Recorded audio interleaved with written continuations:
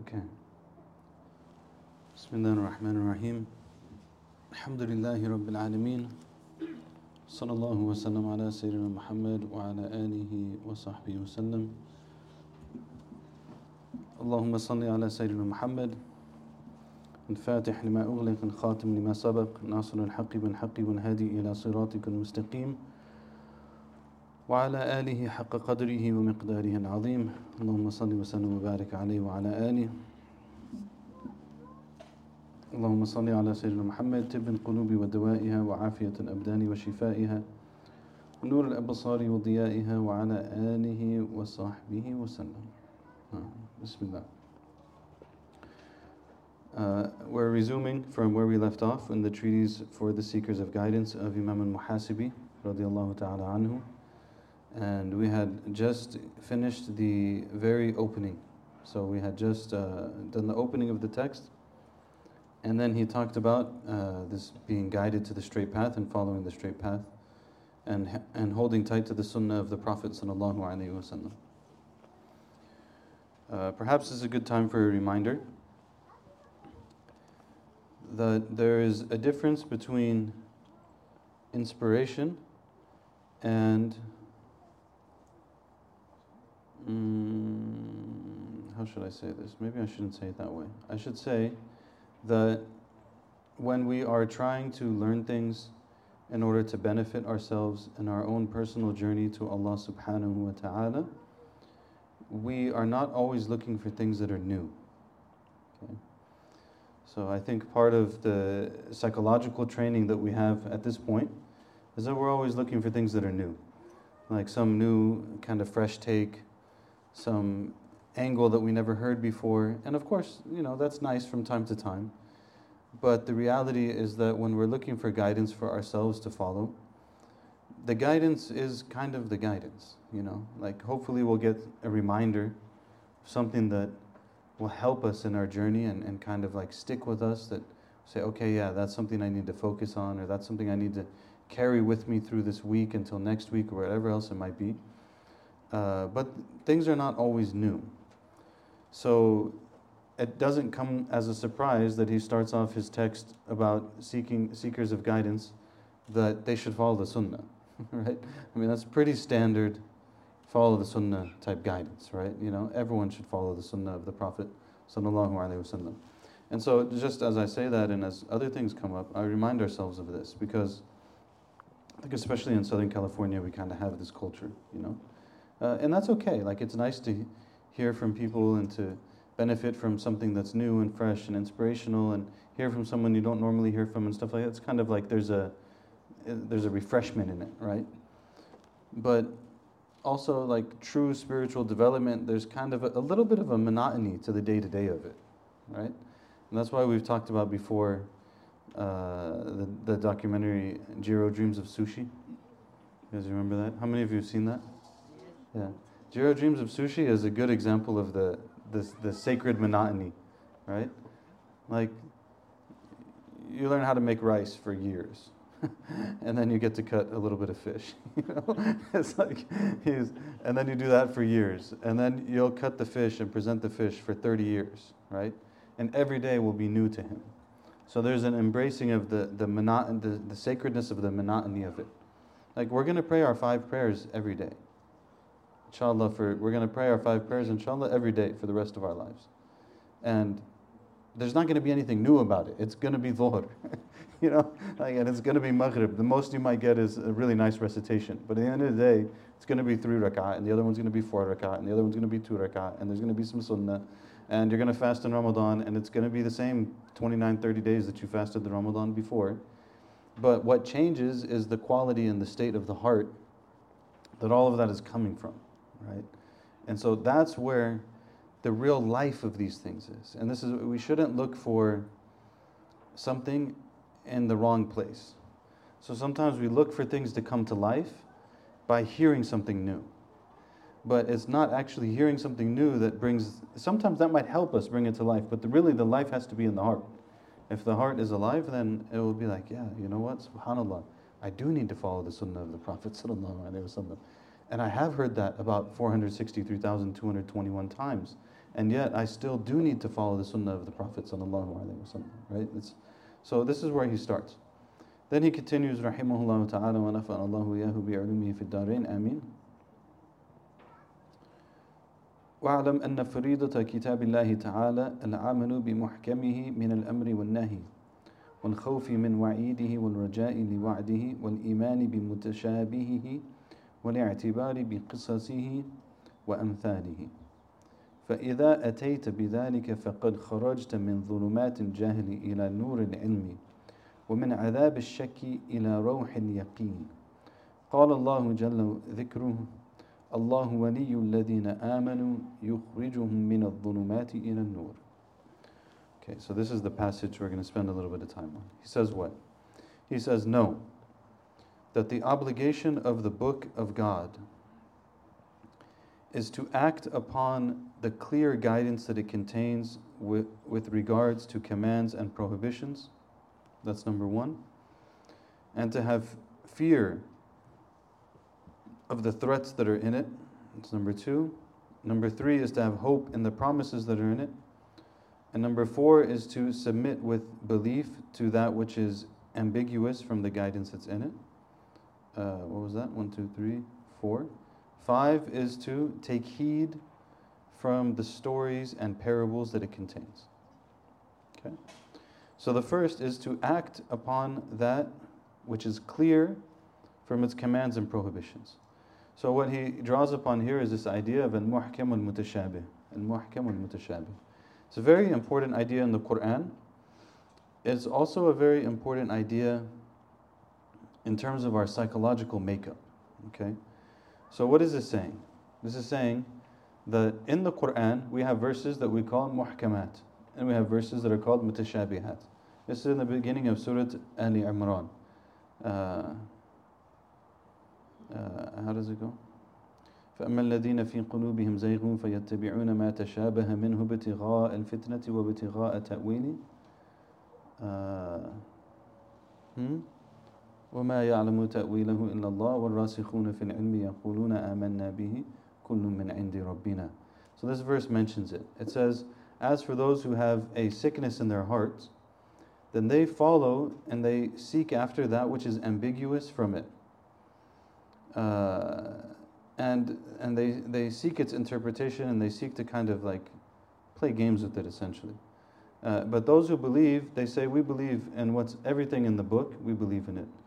And this is a bad translation, but the idea is that there are verses that are mutashabih and there's verses that are muhkam. Muhkam means it's very clear. Okay, so Allah says, "Laysa kamithlihi shay," that there's nothing like Allah subhanahu wa ta'ala. It's very clear. Nothing is like Allah. Allah says, "Aqim as-salat." It's very clear. Establish the prayer. You establish the prayer. We're good. Allah says some things are very clear. Other things, what the idea here is that other things, they're a little bit hard to understand what they mean. So, for example, إِنَّ الَّذِينَ يُبَيِّعُونَ اللَّهَ إِنَّ الَّذِينَ يُبَيِّعُونَكَ يُبَيِّعُونَ اللَّهَ يَدُ اللَّهِ فَوْقَ أَيْدِيهِمْ. How does it go? Anyways, the point is, those who give their allegiance to Allah subhanahu wa ta'ala, or to you, they give their allegiance to Allah subhanahu wa ta'ala, يَدُ اللَّهِ فَوْقَ أَيْدِيهِمْ. I shouldn't do this actually when I'm saying that. And then it says, يَدُ اللَّهِ فَوْقَ أَيْدِيهِمْ, that the hand of Allah subhanahu wa ta'ala is above their hands. This is unclear how to understand it. Because what does it mean that Allah has a hand? Right? So what they say in the Quran is always whenever you have something that is clear, you make that the standard by which you understand what's not clear.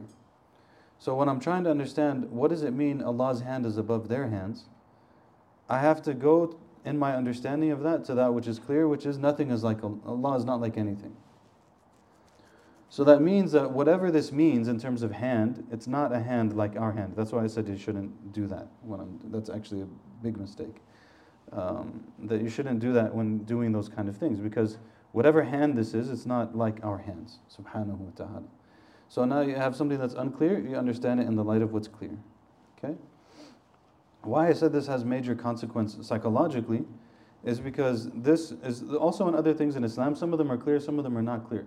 Like it's clear, for example, that we're supposed to think well of people. It's clear that we're supposed to give people a chance. It's clear that we are supposed to forgive. It's clear that we're supposed to be patient. It's clear that we're supposed to be grateful. It's clear that justice is important, so on and so forth. These things are very clear. And then there might be other things we're not really sure about it. And when we're not sure about it, then we should understand whatever it is that we're trying to understand in light of what's clear. Okay?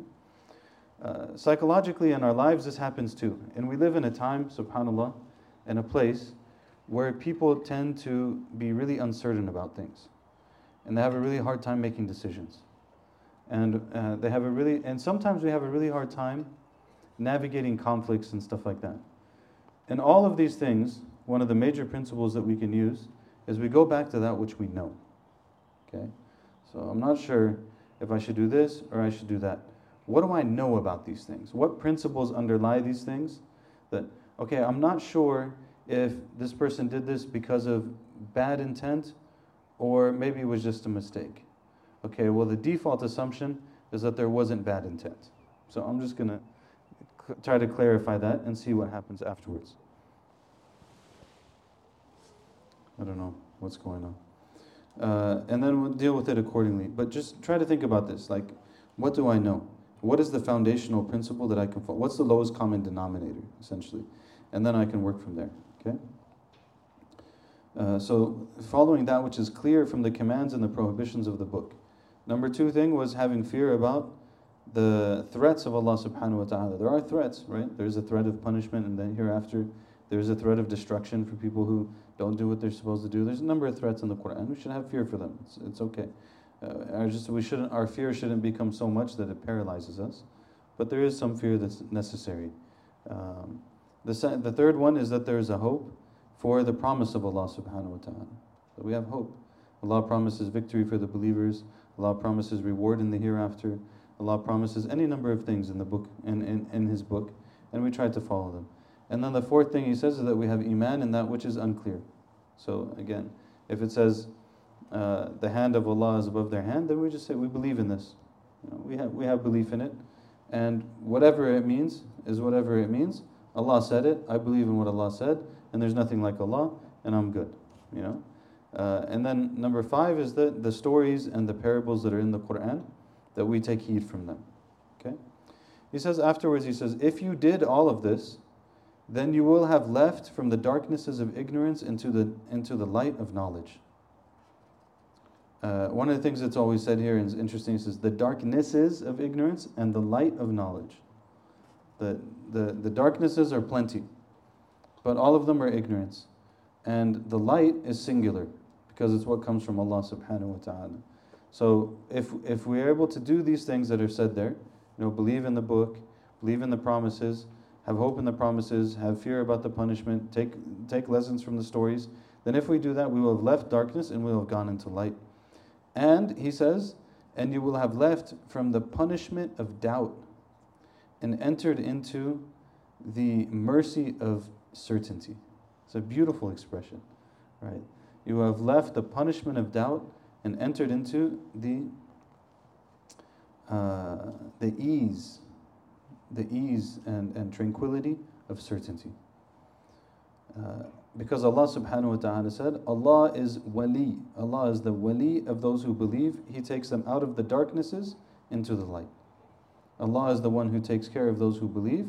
He takes them out of darknesses into the light. That expression is really interesting, isn't it? Because we've seen it, right? Perhaps we've seen it in our own lives. Perhaps we see it in the lives of people who are close to us.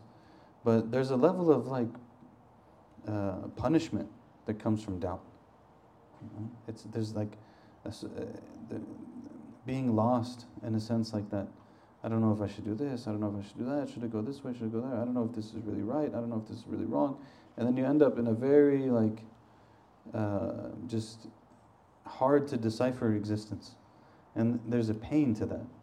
But the reality of certainty and belief in what Allah subhanahu wa ta'ala has given us, then that actually produces some level of ease and some level of tranquility. Okay?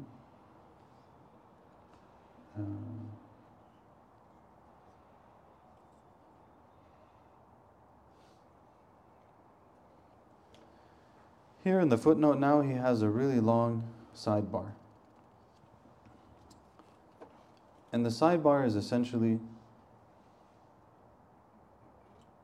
is a person able to purify themselves and guide themselves, or are they in need of a guide?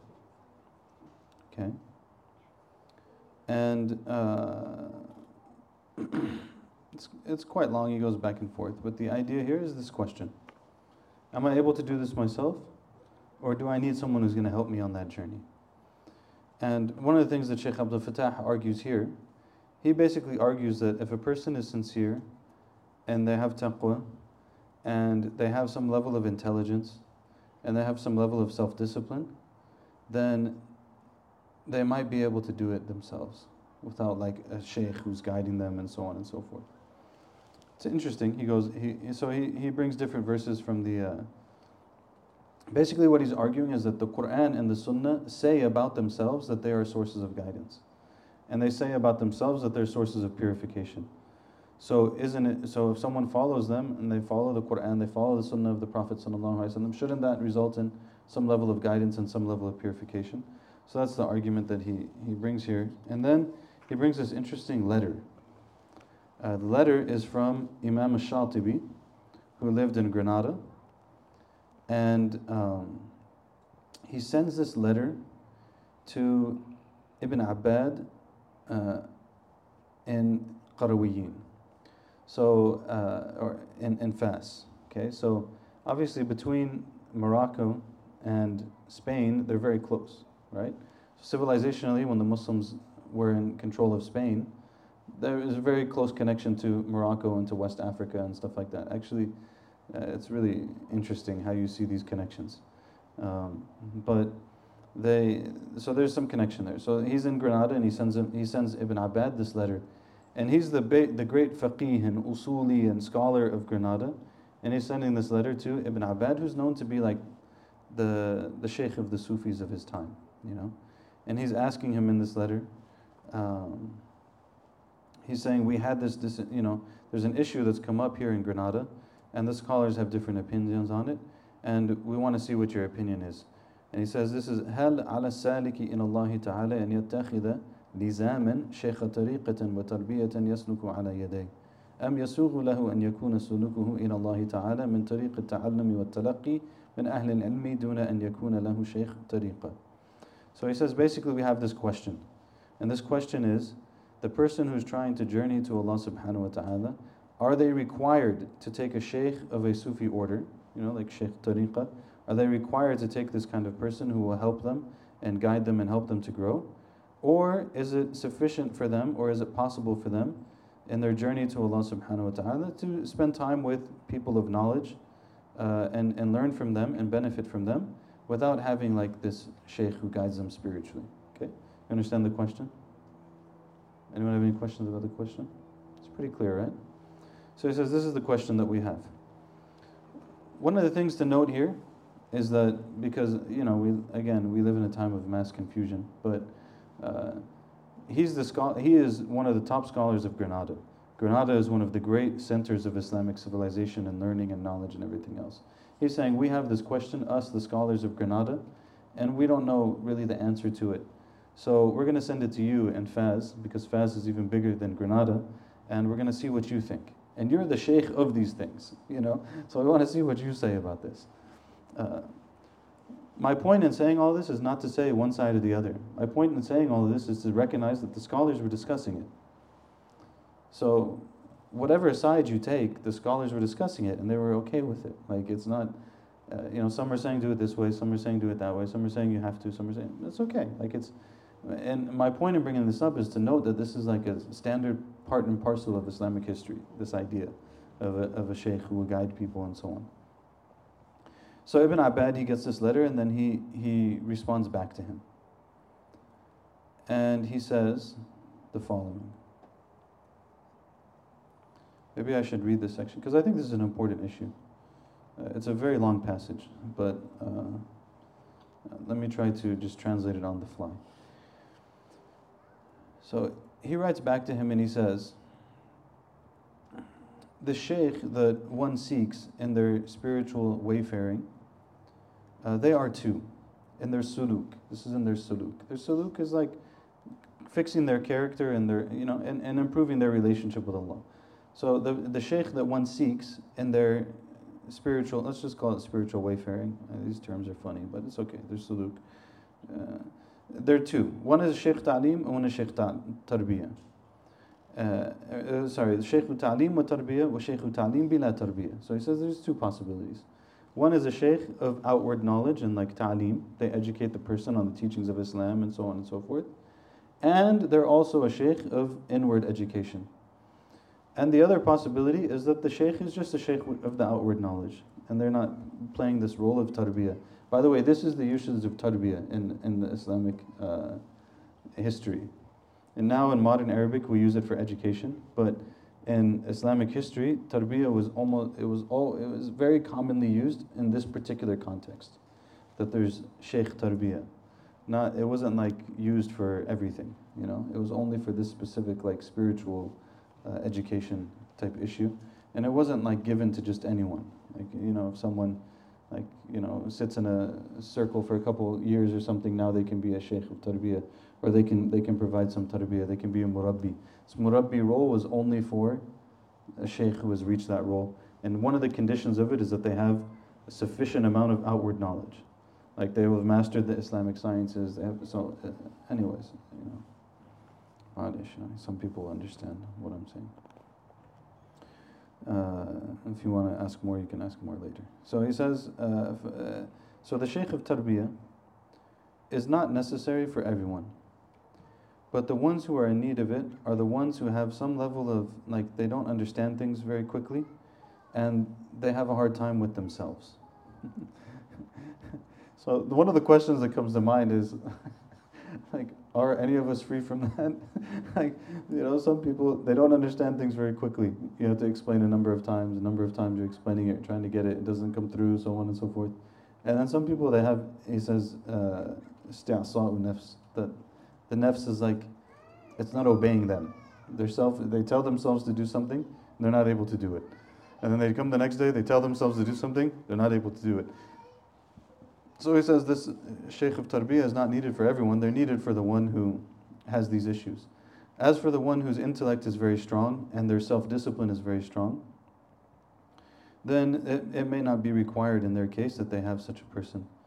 But even still, for them to have such a person is better for them. He says, however, the shaykh of ta'lim, the shaykh of education, that is required upon everyone. Says anyone who's trying to have any sort of relationship with Allah, a shaykh of outward education is required upon them. Because we can't do anything in our relationship with Allah without learning about Islam. Right? We can't just it's not done through ignorance. So we have to learn about our religion, and then we practice the religion. He says, as for the shaykh of tarbiyah, he's required for the requirement of that shaykh for the ones that we mentioned, it's clear. Because their base selves are so overcoming them and so clouding them that they're not able to fix it themselves. They need someone else to help them. So they'll aid them, and they'll give them guidance, and they'll give them kind of like the advices and things that will help them to overcome themselves and treat themselves so that they can get over these things. And as for the one who doesn't need this person because they're able to think properly and able to discipline themselves, then their ability to do those things, think properly and discipline themselves, that will suffice them. And so if that's the case, then all they need to do really is they have a shaykh that they learn from, and they do the things that they're learning about. And as they do the things that they're learning about, then inshallah they will reach to Allah subhanahu wa ta'ala, and they will be fine, and they will be, they'll go about their journey like that. And he says, relying on the shaykh of tarbiyah is the way of the later imams of Sufism, and the relying on the shaykh of education is the way of the early imams. And when you read the books, you'll find this. And he mentioned, this is all from Ibn Abbad. Ibn Abbad he died in 792. So this is, almost 700 years ago. He's saying this 600 years ago. He says, you'll see this from the books that you see from the past, like the books of Al-Harith al-Muhasibi, this one, right? And he says, and like the books of Abu Talib al-Makki and others. And those, because they didn't actually mention that you have to take the Shaykh of Tarbiyah and that they have to follow them the way that it was mentioned in the later books. But rather they would mention like what this book is about. What are the foundations of the spiritual path? What are the most important things? What are the other things that are going to help you?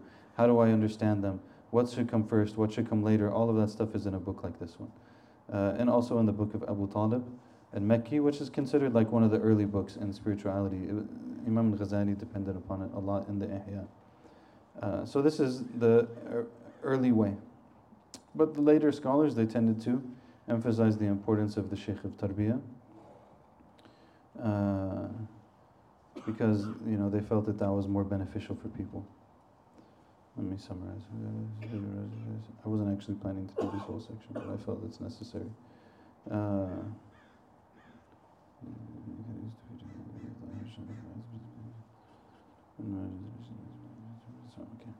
So one of the things to note about that is that if both are required, or both are there, and one of them is always required and one of them is not, so what's the foundation of it all? Is that knowledge, right? And that's the thing that's really, we have to always remember. In the end of the day, the ultimate shaykh is the Prophet sallallahu alaihi wasallam. It's the ultimate shaykh.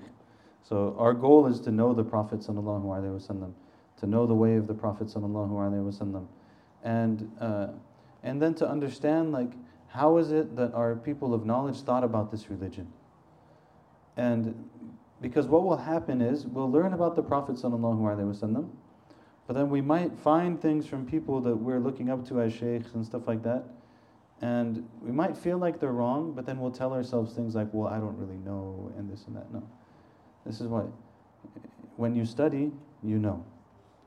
So you know what? This is actually wrong. And I'm not going to make excuses for it. I'll make excuses maybe, I don't know. Like, I don't know why the person did this or whatever else, but I'm not going to make excuses in the sense that I'm going to say that it's okay. If it's wrong, it's wrong. And people that we look up to and people who are good can make mistakes, and people who are seemingly good can make a lot of mistakes, and maybe they're not as good as we thought they were, and there's a lot of possibilities, but we don't need to belabor that too much. The reason I say that is because sometimes we look up to someone and they make a mistake, and then we just like get really upset with them. But that's like, I'm talking about small things now, and it's not the end of the world for a small thing. Maybe they did a lot of good, but they did this thing that wasn't like... By the way, I'm talking about sometimes people are really critical and like, they said salam to the person and they didn't like the way that they responded in the salam. Or they were trying to talk to them and they didn't give them the attention they wanted to and stuff like this. These are things that are like, we expect them from people, but there could be any number of reasons why they did that, But then there's other mistakes that are like, they stole money from the masjid, or they... had relationships outside of marriage or whatever else it might be. This is different, okay? They abuse people, they take advantage of people. That's a whole different category of things, okay? And so we should deal with things accordingly. Anyways, Allah guide us. Hey, to go back to the text, he says, وَإِنَّمَا يُمَيِّزُ ذَلِكَ وَيَرْغَبُ فِيهِ أَهْلُ الْعَقْلِ وَالْفَهْمِ عَنِ اللَّهِ تَعَالَى الَّذِينَ عَمِلُوا فِي إِحْكَامِ الظَّاهِرِ وتنزهوا عن الشبهات قال رسول الله صلى الله عليه وسلم الحلال بين والحرام بين وبين ذلك أمور مشتبهات تركها خير من أخذها. One of the things about this critical edition is there's like all these great comments in the bottom, but when you read them too much, you kind of get lost from the rhythm of the text. So I don't know exactly how I should do this. But anyways, he says, so if you remember what he was saying before that, is that we're supposed to follow this book of Allah subhanahu wa ta'ala and follow the guidance and all of those things that we were talking about. And if we do that, then we go from the pain of doubt into the ease and the comfort of certainty. And then he says, and the one who's able to distinguish that. Actually, some of the early books, their terminology is really interesting. He says, the one who's able to distinguish that and seek that are those who have intellect and understanding about Allah. They have intellect and they have understanding about Allah. So they really understand who was Allah. And that goes beyond just the descriptions, right? Like, Allah is one, Allah has no partners, Allah has no beginning, Allah has no end. Of course, we know all of those things. But one of the things that the Quran calls us to, by telling us those things about Allah, but then also telling us stories about previous people, is that the Quran calls us to understand really what does that mean? And like, how does it look in people's lives? And how did it look in the lives of people who came before? And as I reflect upon that, I come to a deeper and deeper understanding of really who is Allah subhanahu wa ta'ala. And the ones who then are able to understand, like, what do I follow, what do I not follow, where's the promise, where's all these things, are the ones that have this intellect when it comes to their understanding of Allah. They are the ones who عَمِلُوا فِي إِحْكَامِ الظَّاهِرِ وَتَنَزَّهُوا عَنِ الشُّبُهَاتِ. It means they exerted effort to get the external right. They exerted effort to get the external right. This is why you might see sometimes like certain people that come to mind, but maybe I shouldn't mention them. But you'll see some people are really like, they're really putting in the effort to get things right. You know, they'll be careful about what they're saying. They'll be careful about the way they sit. They'll be careful about the way they talk, the way they speak, the way they look at someone. All of their adab and their manners and stuff. They're really putting the effort in to get it right. You know, and that's good. That's ihkam al-zahir. No person is trying to, I'm going to discipline myself in this way. You know, and that's necessary. And we've talked about this before in martial arts and in sports and stuff. It's the way it goes. Maybe we won't use in martial arts this time, but if you use basketball, you know, someone doesn't really, most people they learn how to play basketball just by playing with their friends, right? But if they start to get more serious about it, maybe they have a coach or something that comes and they tell them, when you shoot, you know, put your arm this way and don't put it that way and do this and that and so on and so forth. And when they try to make those adjustments, the first response to that is that it feels really awkward. And they have to kind of force it a little bit, right? So like, maybe they're accustomed to having their elbow out, but they're told the elbow should be in. So it takes a little bit of ihkam. I'm going to have to force this thing a little bit so I can get this elbow in the right place. And they're doing what's right. But actually, they're not the one who's arrived at what they're supposed to arrive at, you know? So what's interesting about that is that, like, great sheikhs will do all of these things right, but they won't even look like they're trying. You understand? Like, they already put the effort in. You know, a great shooter is not going to be like struggling to shoot to make sure everything is right. They already did that.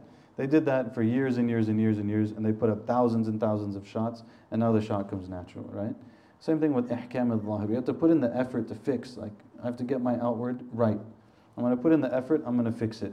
And I'm going to fix it over such an extended period of time that now it just comes naturally. And we're just going to move with it. There's like a level beyond. And this is actually, I think, a part of the sunnah of the Prophet ﷺ that's like the next stage in a sense. You know, you see people who are like, they get really serious about Islam and they get really kind of like particular about everything, you know? But still there's like, I want to see, you know, like we want to see the step after that. When, yeah, you were particular about everything, but now it just became natural, it became smooth, you know? That's an amazing thing to see. You'd be like, wow, subhanAllah, that's the difference between the white belt and the black belt. It's the same technique. It just feels different.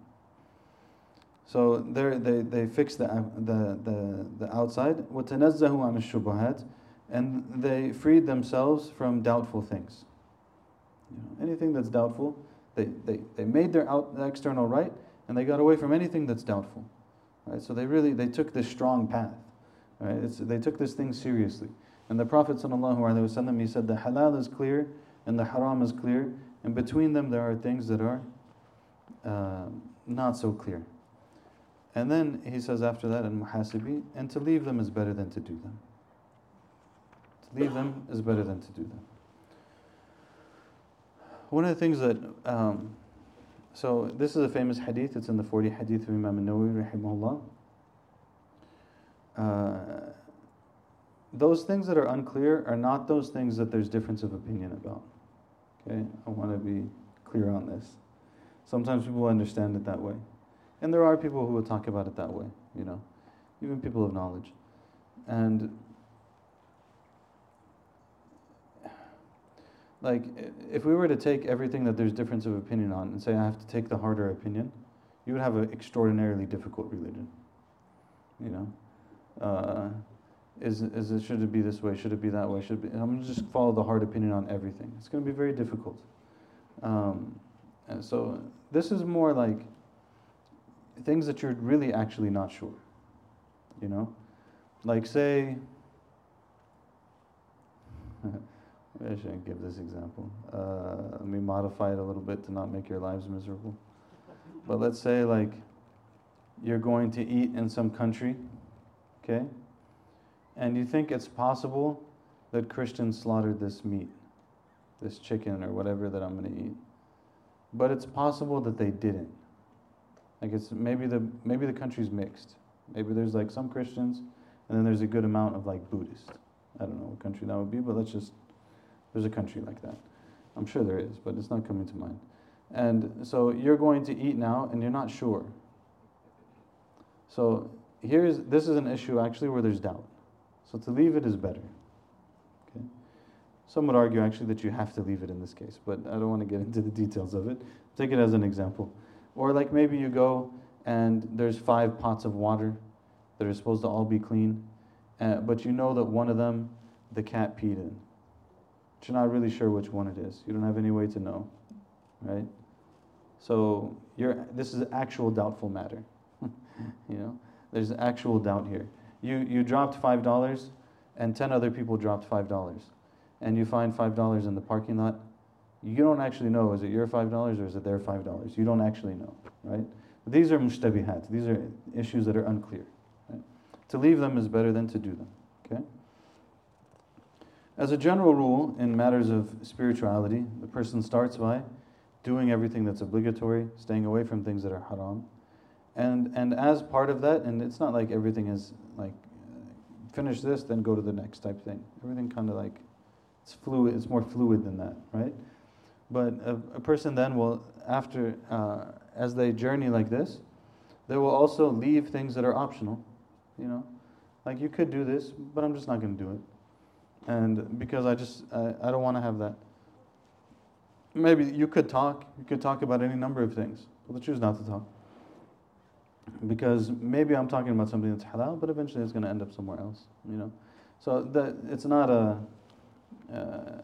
is it haram in and of itself? No, but they're trying to have extra caution. So the person will have extra caution in what they're doing.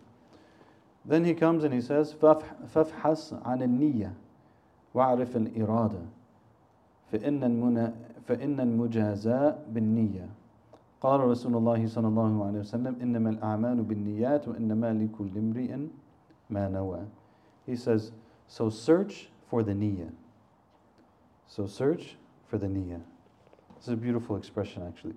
فَافْحَصْ عَنِ النِّيَّةِ فَافْحَصْ عَنِ النِّيَّةِ. And so he says, search for the intention. And وَعْرِفْ الْإِرَادَةِ, and know the irada that you have.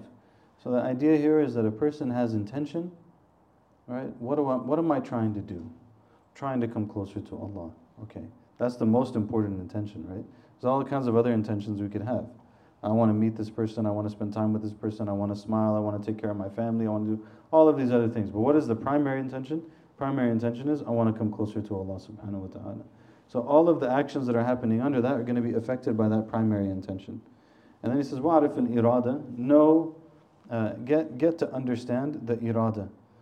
And this irada is a very important concept in spirituality also. That the person who has irada is a person who has, he or she is murid. They have a desire to know Allah subhanahu wa ta'ala. They have a desire to be close to Allah subhanahu wa ta'ala. So he's saying, know what your intention is and know what your motivation is. And as you do that, then know that the reward is based on the intention. And the Prophet sallallahu alaihi wasallam said, actions are by their intentions, and every person will have that which they intended. Actions are by their intentions, and everyone will have that which they intended. Here in the footnotes now, he gives a lot of beautiful quotes about intentions and the importance of intentions.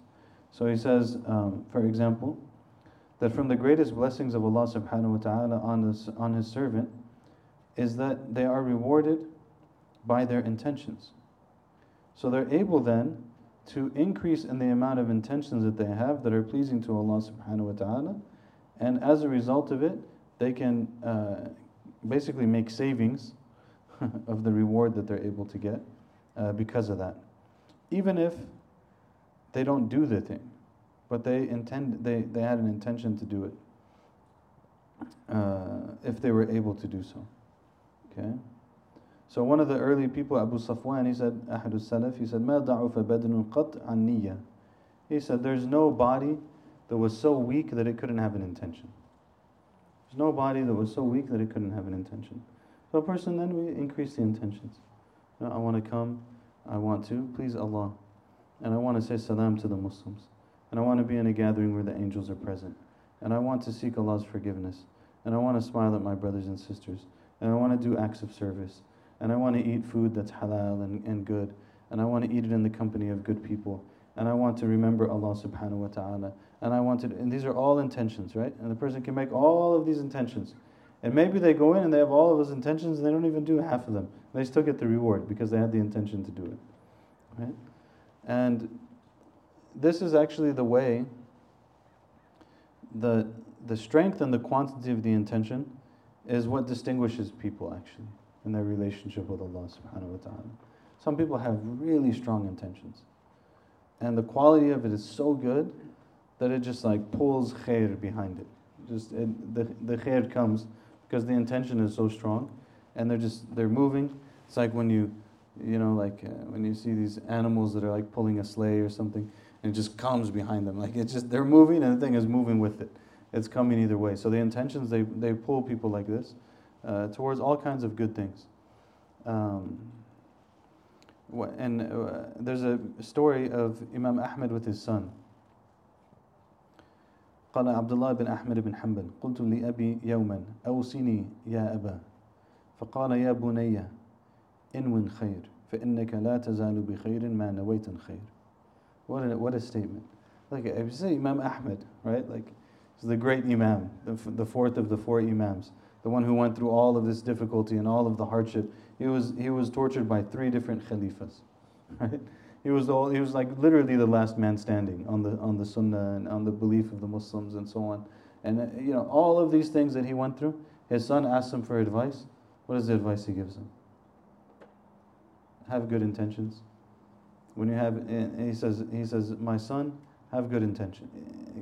Intend good, because as long as you intend good, because you will have good as long as you intend good. So my son, intend good because you will have good as long as you intend good. This is his advice, because it's a very comprehensive advice. Ibrahim al-Nakhai,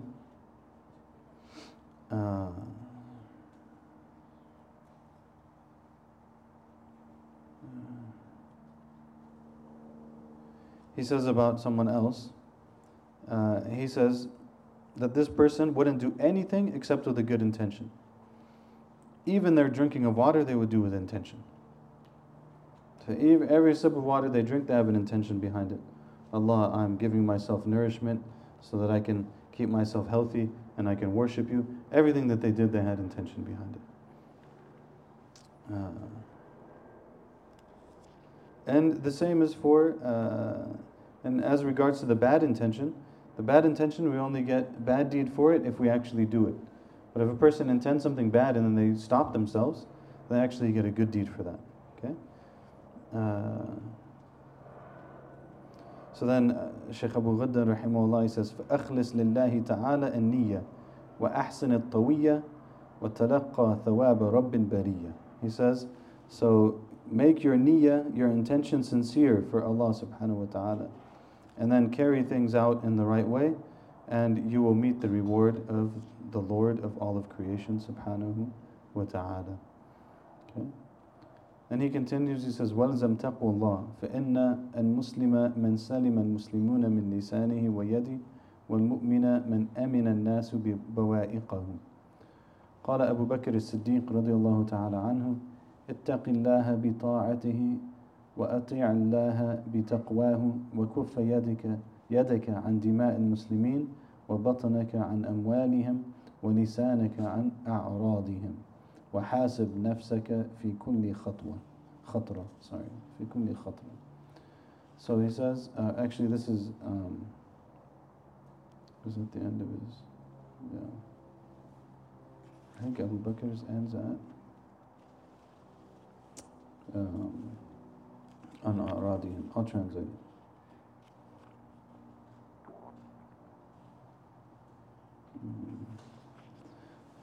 So it says, be constant with the taqwa of Allah subhanahu wa ta'ala, because the Muslim, this is a quote of the hadith, the Muslim is the one who the other Muslims are safe from their tongue and their hands.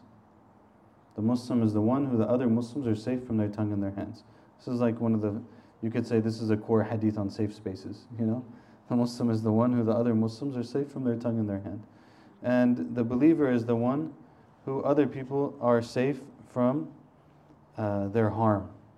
Other people are safe from their harm. This is it's a play on words, but it's not really a play on words. It's an understanding of what the words mean.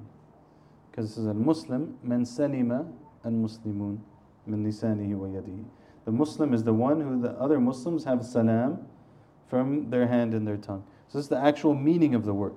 The actual meaning of the word Muslim is that other people are safe from them. And the mu'min is the same. The mu'min is the one who other people, they have safety also from them. Right? So these are the actual meaning of the words. Abu Bakr as-Siddiq radiallahu ta'ala anhu, he said, have awareness of Allah through His obedience. And obey Allah through having this awareness with Him. So and basically these things go together. You feel like your taqwa is not strong enough, do what Allah told you to do. Your taqwa will increase.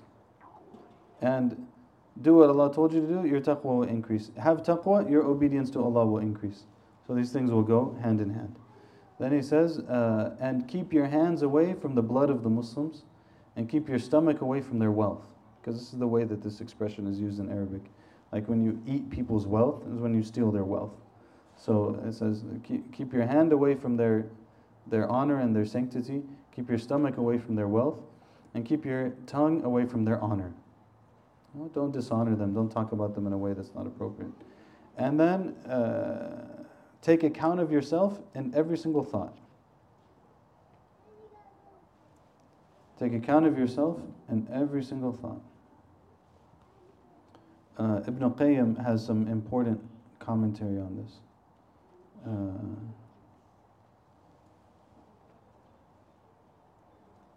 Yeah.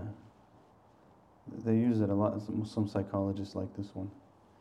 Ibn Qayyim said, دافع خطرة فإن لم تفعل صارت شهوة فحاربها فإن لم تفعل صارت عزيمة وهمة فإن لم تدافعها صارت فعلة فإن لم تتداركه بضده صار عادة فيصعب عليك الانتقال عنها. So he says that when you have a thought that passes through your mind that should be avoided, then repel it.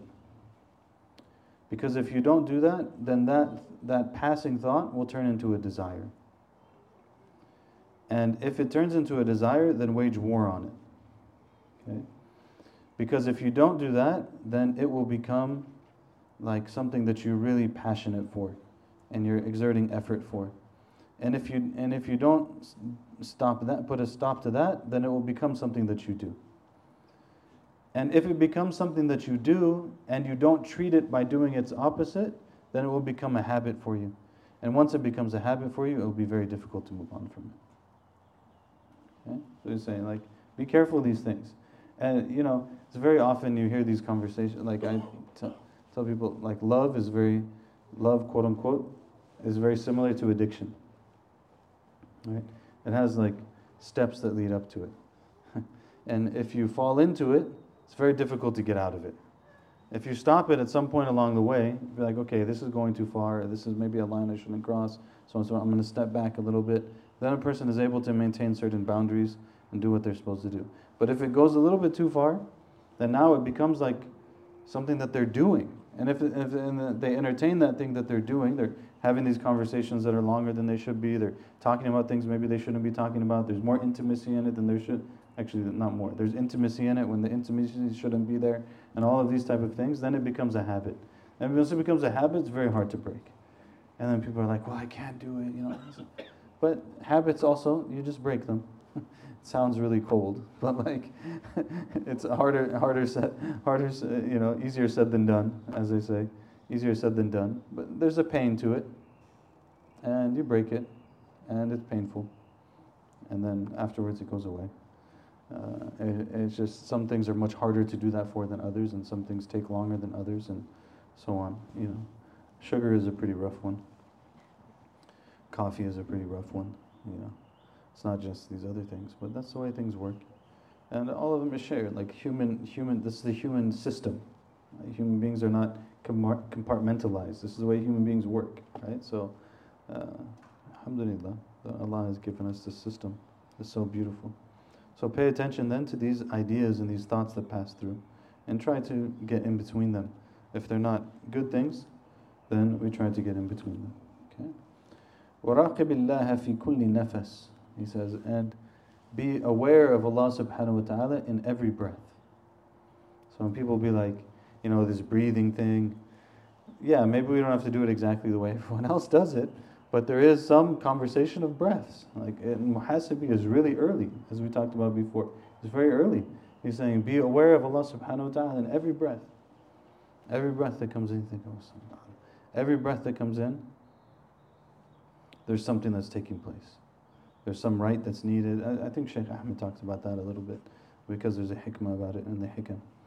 And Umar radiallahu anh, he said, حاسبوا أنفسكم قبل أن تحاسبوا وزنوها قبل أن توزنوا وتزينوا للعرض الأكبر يوم لا تخفى منكم خافية. Umar radiallahu anh, he said, hold yourselves accountable before you are held accountable, and weigh yourselves, weigh your deeds before they are weighed, and beautify yourself for the ultimate showing. The ultimate showing is on the day of resurrection, right? Beautify yourself for the ultimate showing on a day when there will be nothing that's not seen. Like everything is exposed on that day. So make sure that you're beautiful for that day. It's a very nice expression. Huh? How's dinner? What's the dinner situation? You're good to go? All right. هذا وصلى الله وسلم على سيدنا محمد وعلى آله وصحبه وسلم والحمد لله رب العالمين. Any questions or comments anyone has? Yes. I was just reflecting on, this idea of having an intention, and I don't know if it's a convert thing or just people go through it as you mature, but like this idea we're always rushing, and then you don't have time to make intention at all, or like, maybe that's where I was able to make more intention as I've grown up. But just being in this culture where you're just chasing everything all the time, that there isn't actually a time to reflect on what you're actually doing, and that slowing down can help you actually make intention in the first place, and that I don't even know how to slow down enough to have enough intention for every breath, but inshallah maybe we can get there. Ameen. Maybe we are already there. Definitely not. Ameen. Yeah. Definitely we have to slow down. You have to slow down to speed up. Same thing with the external stuff. You have to slow down to. Same thing with all those things. Even in physical stuff, you're shooting the basketball, you're learning something. You have to slow down. And once we slow down, then the muscle memory kicks in, and you start to understand it better. And the same thing is with intentions.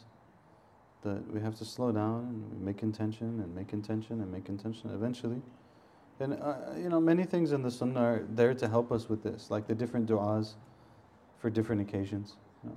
There's a dua for when you eat. There's a dua for when you drive. There's a dua for when you go to the restroom, when you leave the restroom. There's a dua for all of these things because it helps us to set our intentions and to kind of be present with whatever it is that we're doing. Allah give us tawfiq. And then in the end, dhikr also does that, because the dhikr puts the person and connects their heart to Allah. And the idea is that eventually if a person is consistent enough in dhikr, then the heart is just always with Allah. And that's really good. Then the intentions are automatically there, and the heart is already there, and alhamdulillah, and of course it's always remembering. But yeah, we have to slow down. Can't? How can we slow down if we have too many things to do? That's why I like one sheikh, I heard him talking about balancing things one time. And he was like, no, actually the problem is not balancing things. The problem is that some things just need to be cut out. You can't, sometimes there's too many things to balance. So no, you're not going to be able to balance it because there's too many things. So some things are going to have to get cut out. And in the end of the day, we're not in charge, Allah is in charge. We don't have to do everything. Allah will do things. Allah will take care of things. Imam Zayd, I think he's here today or yesterday, he said, Hafidhullah, he said that the graveyard is full of people who thought they were indispensable. I have to do this, and I have to do this, and I have to do this, and I have to do this. If I don't do this, nobody else will, someone else will do it. Allah's religion has been here, inshallah. And of course, that doesn't negate that we want to do good things. We try to do good things, but sometimes it's just not there. And this is something I think we need to be really careful about, because I feel like we, especially in Southern California, we have this culture of like, the only way to do things is to kill yourself. Like you have to really, like if they're not putting in 60, 80 hours a week, they don't really care. No, why? Why does it have to be like that? It doesn't have to be like that. If that's the entrepreneur, you have to have the hustle, you have to have the entrepreneur life and so. No, you don't. You have to do what you have to do, and Allah will take care of what, the rest of it, and it's okay. We know someone who started working for this company that has people that are from Europe and stuff like that. And they got on the phone calls and with the team and everything, and they're like, man, you Americans are something like, you just never stop. Like, can you just stop working? Because we're not working right now. Like you guys want to work forever, but we don't work forever. So there's like a clash of culture. It doesn't have to be like that. So what if we don't build all the biggest things in the world? We're gonna be like, oh man, I didn't like land on the moon. I'm gonna be upset if like people's rights were taken and climate was devastated and the nature was destroyed and stuff like that. All that stuff's gonna matter too. So I'll just like finish it as soon as I can so I can consume more. Allah help us. Allah help us. Yes.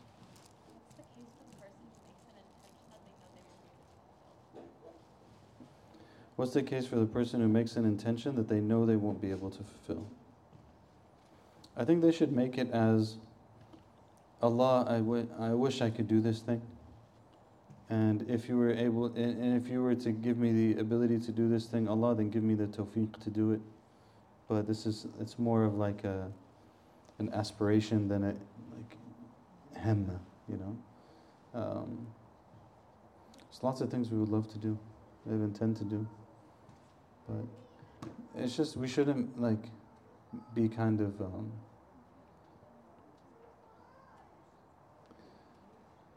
like it shouldn't be, I'm going to go to the Majlis tonight and I'm going to have a really deep, life-altering conversation with every single person there.